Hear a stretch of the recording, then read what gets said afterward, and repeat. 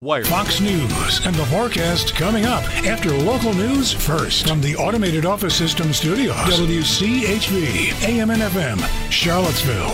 Mostly sunny and winds much calmer throughout the day. High temperatures reaching into the mid and upper 40s. 23 degrees outside of the Automated Office System Studios at 5 a.m. And from the WCHV and CBS 19 newsrooms, this is Local News First, brought to you by Top Notch Computer Services.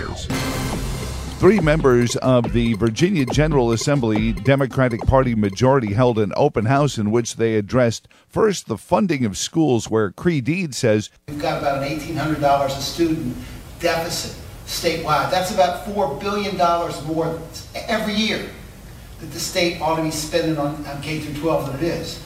And to address this, he would We're going to put a bill on his desk that gives school divisions the authority to conduct referenda and raise the sales tax by 1 penny to fund school construction. But the issue of Charlottesville High School and school discipline came up, and Amy Laufer and Katrina Carlson said that there's an issue with getting enough teachers in the classroom. We have a teacher pipeline crisis in Virginia. It's not only about pay, it's about respecting teachers. Change the script.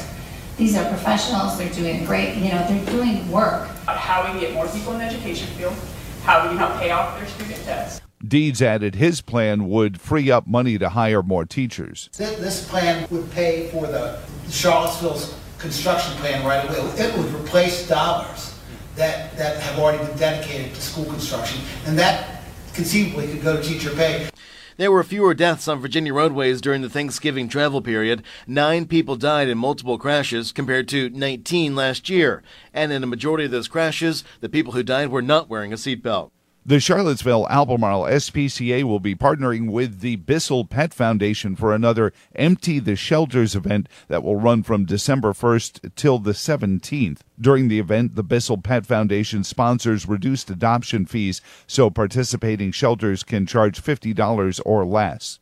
From the CBS 19 newsroom, I'm Bo Sanks. And here at the Automated Office System Studios, 22 degrees with Fox News, your CBS 19 Weather Authority forecast, and the Joe Thomas in the Morning program coming up on Central Virginia's home of the NASCAR Champions Banquet Thursday night at 8 after Tech Talk Live, brought to you by Charlie Obaugh Chevy on WCHV. Your CBS 19 Weather Authority forecast, mostly sunny and winds much calmer throughout the day today than what we saw yesterday. High temperatures reaching into the mid and upper 40s. Tonight, clear skies and overnight lows cooling down into the mid and upper 20s. And for your Thursday, clouds build in during the day ahead of our next weather maker expected to bring us rainfall, highs in the upper 50s. I'm CBS 19 meteorologist Delaney Thorpe for CVille 107.5 and 1260 WCHV.